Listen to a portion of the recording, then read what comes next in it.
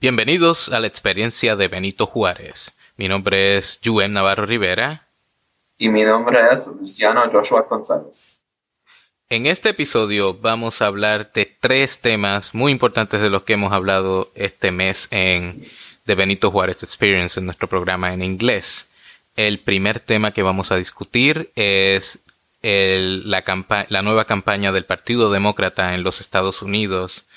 en el cual tienen una nueva línea de mensaje para tratar de atraer votantes en las elecciones congresionales del 2018. Nuestro segundo segmento va a ser sobre un programa que hicimos sobre valores familiares, pero contrario a lo que se consideran valores familiares aquí en la política estadounidense, donde la narrativa ha sido dominada por conservadores que usualmente están en contra de asuntos como el aborto legal o los contraceptivos para las mujeres. Nosotros tenemos una discusión para reapropiar el término de valores familiares, para realzar los valores seculares, los valores laicos,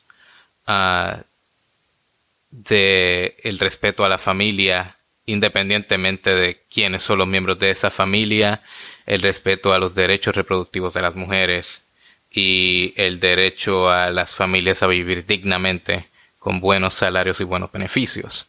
Finalmente, nuestro último segmento va a ser sobre un episodio que grabamos sobre el triste episodio violento en la ciudad de Charlottesville, en el estado de Virginia, donde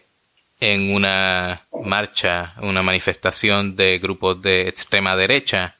incluyendo neonazis y otros supremacistas blancos, una mujer cuyo nombre es Heather Heyer murió luego de que uno de los manifestantes alegadamente lanzara su auto contra personas que fueron a protestar a aquellos supremacistas que fueron a ese evento. Y vamos a hablar un poco, ahí también discutimos un poco la historia de las estatuas honrando a los generales y la historia de la Confederación de Estados que se alzó en armas contra los Estados Unidos en la Guerra Civil, y los monumentos que honran a esas personas, el cual uno de ellos, la remoción de uno de esos monumentos honrando al general Robert Lee, quien fue el líder del ejército rebelde, fue el punto de enfoque de la manifestación. Bueno, para nuestro primer tema vamos a hablar sobre la nueva campaña de los Demócratas y que se llama el mejor deal. El mejor trato. Y esto es bien interesante porque básicamente el mejor trato, que suena más como una campaña de especiales de compras, probablemente de comida rápido de un supermercado, es tratando de llevar esa añoranza a la época de cuando el presidente Franklin Roosevelt en los años 30 y 40 inició su política del nuevo trato, en el cual cambió la función del gobierno de los Estados Unidos, en que antes de los años 30 básicamente se mantenía a los márgenes de la actividad económica, y luego de la Gran Depresión y los eventos que llevaron a la presidencia de Roosevelt, el Estado,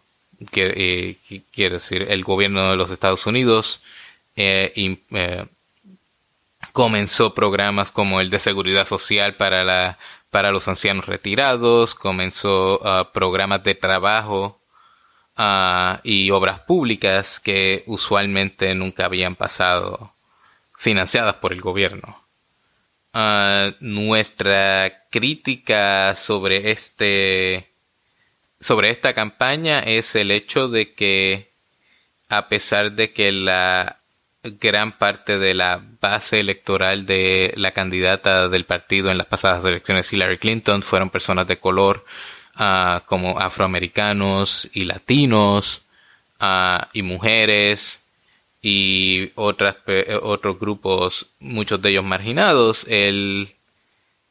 enfoque de esta nueva campaña aparenta ser tratar de atraer personas de la clase trabajadora blanca que ahora son parte de la base electoral del presidente Donald Trump.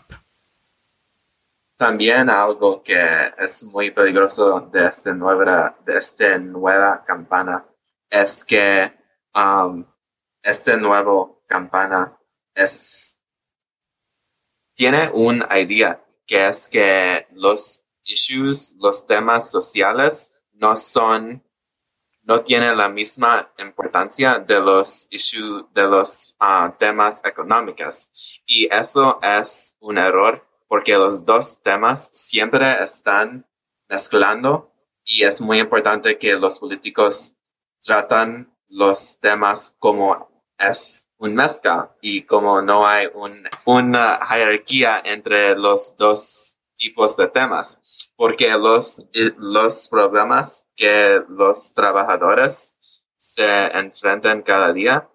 también son problemas sociales. No hay un no hay un puerta entre los dos tipos de problemas. Sí, es exacto. Ese es otro de nuestros enfoques, el hecho de que mucha gente dentro del partido, muchos estrategas están pensando que el enfoque en asuntos de raza o lo que le llaman política de identidad o asuntos de política social han tomado mucha precedencia en el Partido Demócrata y que se deben enfocar más en asuntos económicos de cómo pueden ayudar a la gente que está sufriendo todavía el debacle de la economía a finales de la década pasada. Y en realidad, como dice Luciano, estos dos asuntos no son tan fáciles de separar porque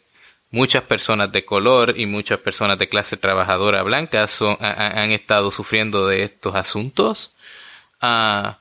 pero principalmente lo que le consideran política de identidad, porque son asuntos que las personas de color o las mujeres o las personas de la comunidad LGBT, lesbianas, gays y transgénero, hablan, en realidad son no tan solo el hecho de que son discriminados, es que ese discrimen y esa falta de protecciones de derechos civiles atentan contra su vida económica. Eso es algo muy importante para los políticos, porque si ellos se perpetúan este tipo de pensamientos, otras personas se van a pensar en esta misma manera. Los temas sociales son lo mismo que tiene la misma importancia de los temas económicos. Y si los políticos no dicen eso y no actúan en esta manera, las cosas no van a mejorar por las personas que votaron por ellos. Exacto, y yo creo que finalmente nuestro último punto para cerrar este segmento fue el hecho de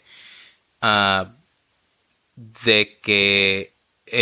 la razón por la que mucha gente quiere hacer esta separación de asuntos económicos y asuntos sociales es para recobrar el apoyo de votantes blancos, principalmente de clase trabajadora, que votaron por el ahora presidente Donald Trump. Y este punto lo hago yo en el programa pasado, de que muchas de esas personas de clase trabajadora que están pensando en retomar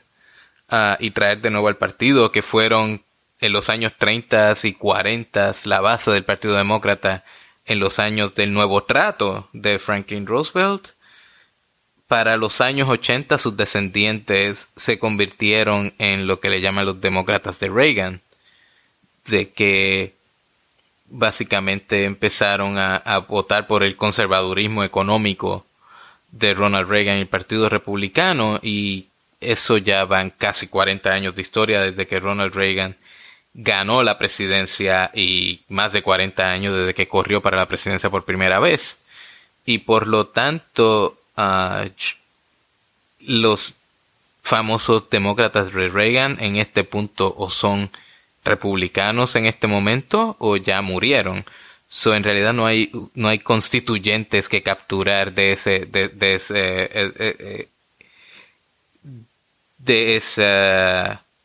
grupo en particular.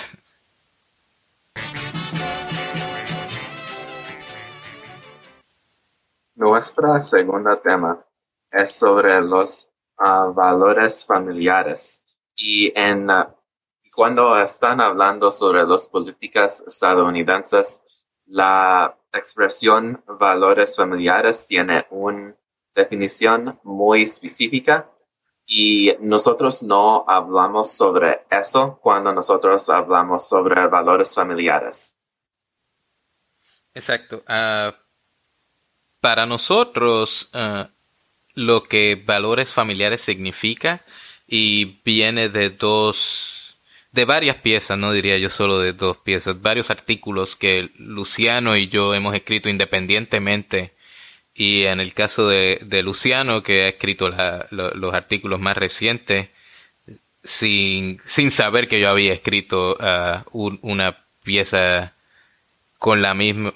varias de las mismas ideas hace un poco más de casi 2 años. Para nosotros lo que significan valores familiares en el contexto laico y secular es que debemos apropiar ese tema y enfocarnos en la forma en que las personas laicas y seculares afirmamos los valores de la familia, en términos de que en la opinión pública las personas laicas estadounidenses apoyan el matrimonio entre las mismas personas, apoyan derechos para las familias para tomar tiempo cuando nace un niño o lo adoptan, para tomar tiempo para cuidar a sus familias si están enfermas, tomar tiempo, las mujeres principalmente, tener tiempo a derechos de maternidad y en el caso de padres de paternidad, para pasar tiempo con sus niños recién nacidos, y ese fue un punto que principalmente yo hice porque tuve esa experiencia. Estoy pensando recientemente, pero ya ha pasado más de un año, y que fue la idea para mi artículo original, pero en el caso de Luciano ha sido más en términos de derechos reproductivos principalmente para las mujeres. Y el punto de partida, si no me equivoco, Luciano, fue un debate que hubo sobre candidatos del Partido Demócrata que no apoyan derechos de aborto o derechos de libertad reproductiva para las mujeres, y que ambos coincidimos que es una muy mala estrategia para el partido. Sí, de lo que yo fui hablando fue que algunas semanas atrás fui una explosión de nuevos artículos de varias fuentes de información sobre el Partido Democrática. Y en esos artículos eran hablando sobre que la idea nueva que si un democrática no apoyan el derecho de aborto, él o ella pueden tener dinero del partido para que ellos puedan ser para que ellos puedan ser votados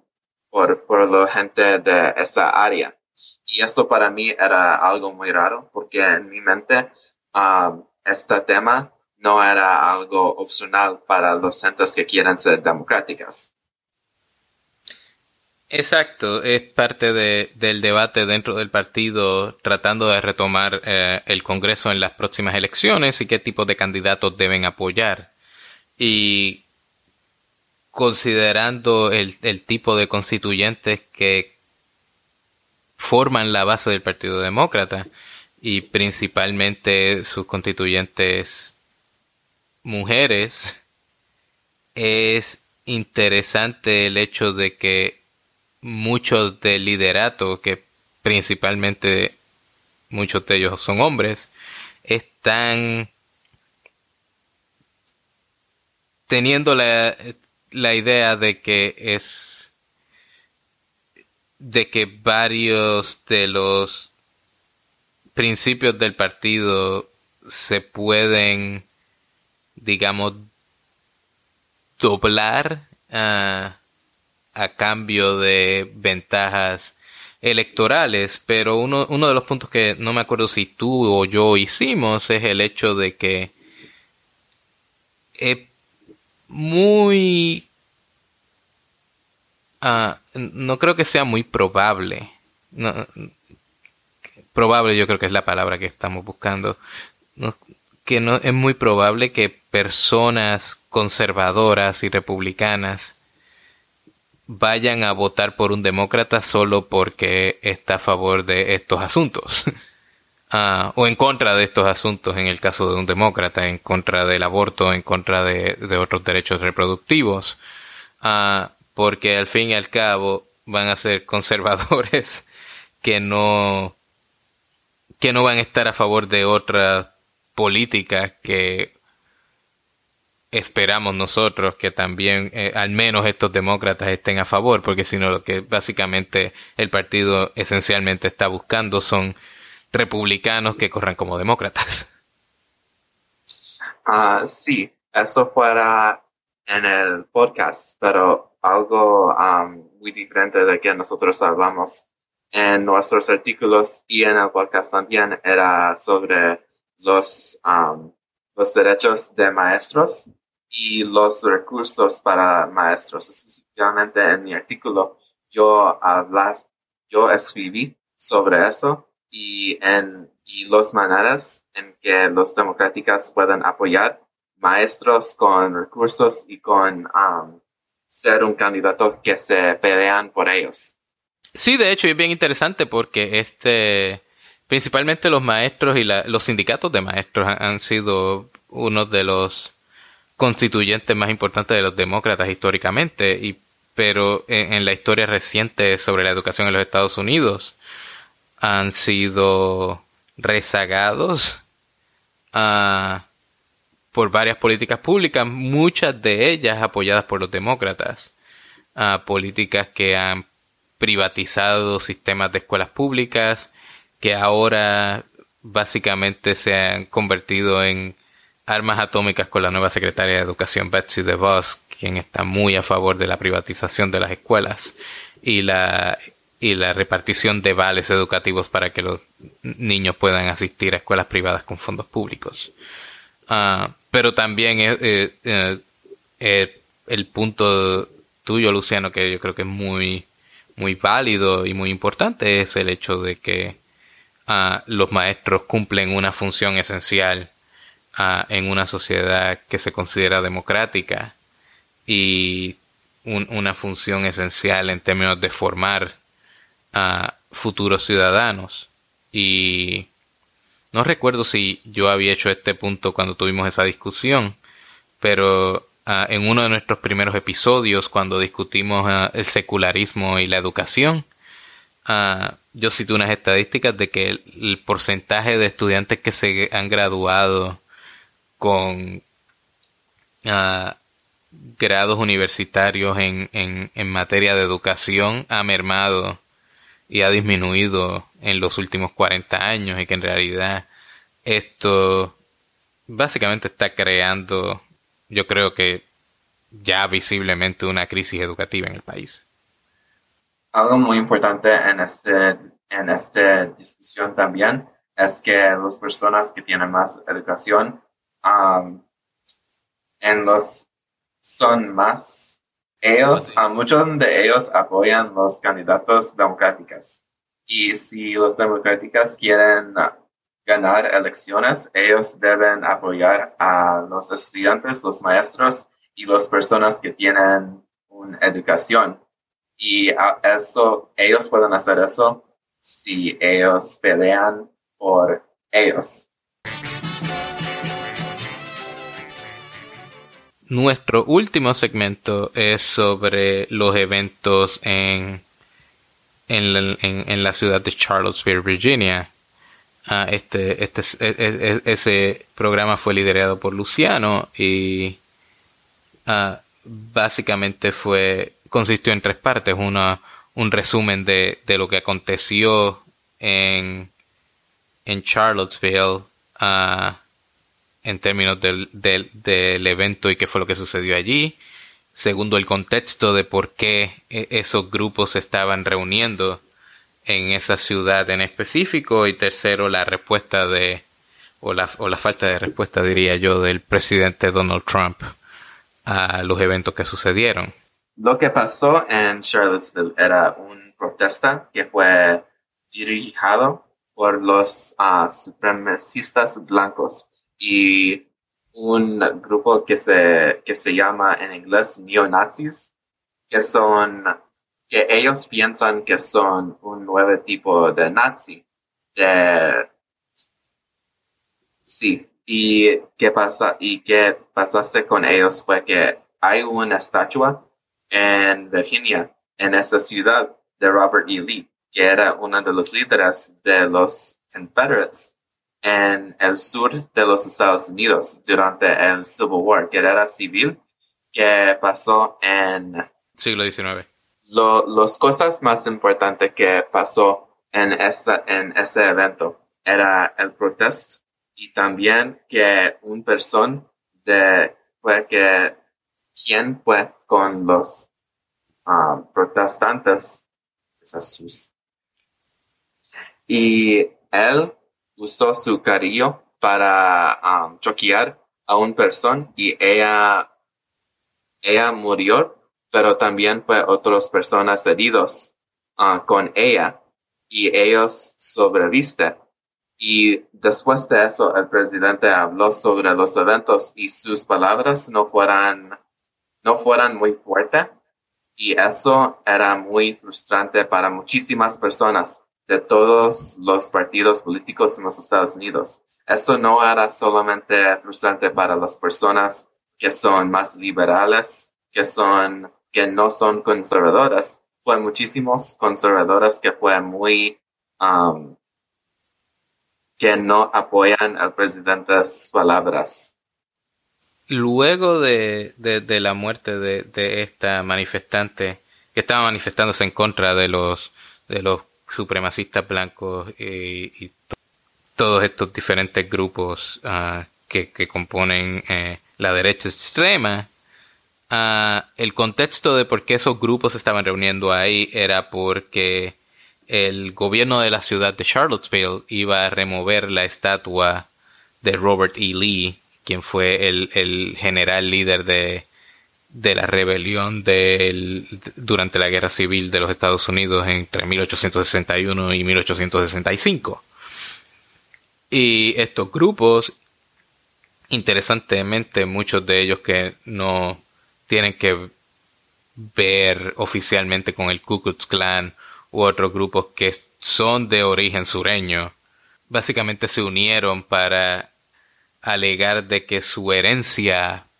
y su historia blanca estaban siendo borradas con la remoción de esas estatuas, lo que causó una discusión entre Luciano y yo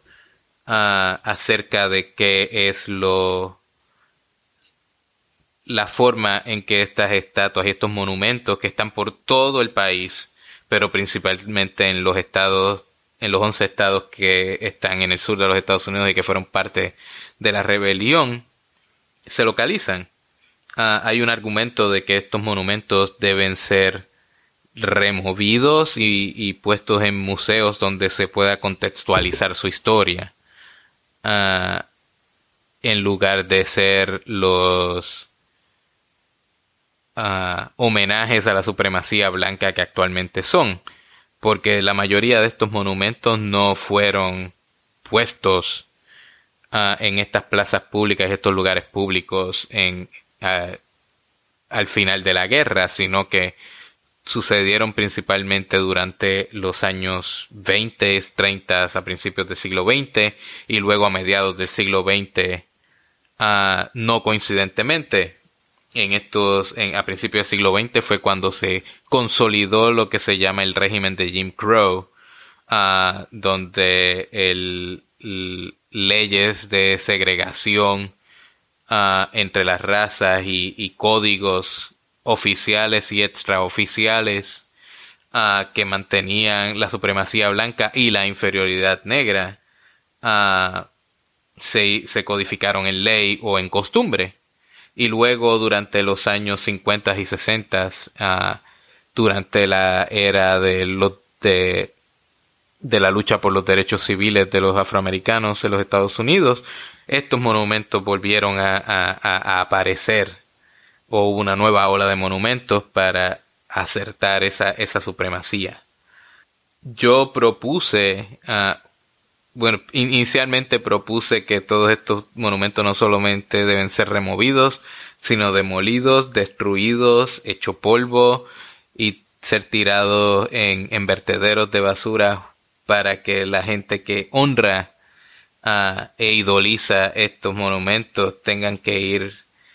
a los sitios donde está esa basura con sus banderas confederadas y tengan que básicamente oler toda la basura para poder disfrutarlos. Eso llevó a una discusión entre Luciano y yo, que si esa era de verdad la mejor forma de lidiar con estos monumentos. Pero creo que mi última propuesta fue la preferida, y fue el hecho de que en realidad tal vez deberíamos permanecer con las estatuas de estos generales y otros figuras del gobierno confederado, pero por ejemplo la estatua de Robert E. Lee debería quedarse en el lugar que está, pero con una estatua de el general Ulysses Grant, quien fue el último líder de las tropas de los Estados Unidos, del ejército de Estados Unidos, que derrotó al ejército confederado y quien eventualmente fue el 18º presidente de los Estados Unidos, pateando en el trasero a Robert E. Lee. Fue una discusión no era muy divertido, pero fue muy importante. Y era algo que es un poquito nuevo para nosotros, porque nosotros no fuimos de acuerdo con todo. Y yo pienso que es porque nosotros tenemos diferentes opiniones sobre estos temas, porque yo soy un historiador y Juhem. ¿Un politólogo? Sí, y por eso nosotros tenemos opiniones muy diferentes sobre esto. Pero ahora que nosotros ya casi estamos terminados con este episodio, yo quiero anunciar que nuestro próximo 3 o 4 episodios van a ser durante el mes de herencia hispana, y nosotros vamos a hablar sobre temas que son relacionados a ser hispano en los Estados Unidos. Nosotros vamos a hablar un poquito sobre inmigración, un poquito sobre herencia hispana, y sobre ateísmo y secularismo en Latinoamérica. Y yo quiero saber, mi pregunta para este episodio es que, ¿qué es que ustedes quieren oír nosotros hablamos sobre? Sí, y gracias. Otra pregunta que yo creo que deberíamos tener es en términos de no tan solo hablar de temas, pero países y figuras específicas que tal vez les interese que hablemos. Por favor, vamos a cerrar este episodio con un llamado a que le hagan una reseña al podcast, se suscriban al podcast y le den like a nuestra página de Facebook y nos sigan en Twitter. Y muchas gracias por escucharnos. Este fue Juhem Navarro Rivera y Luciano Joshua González.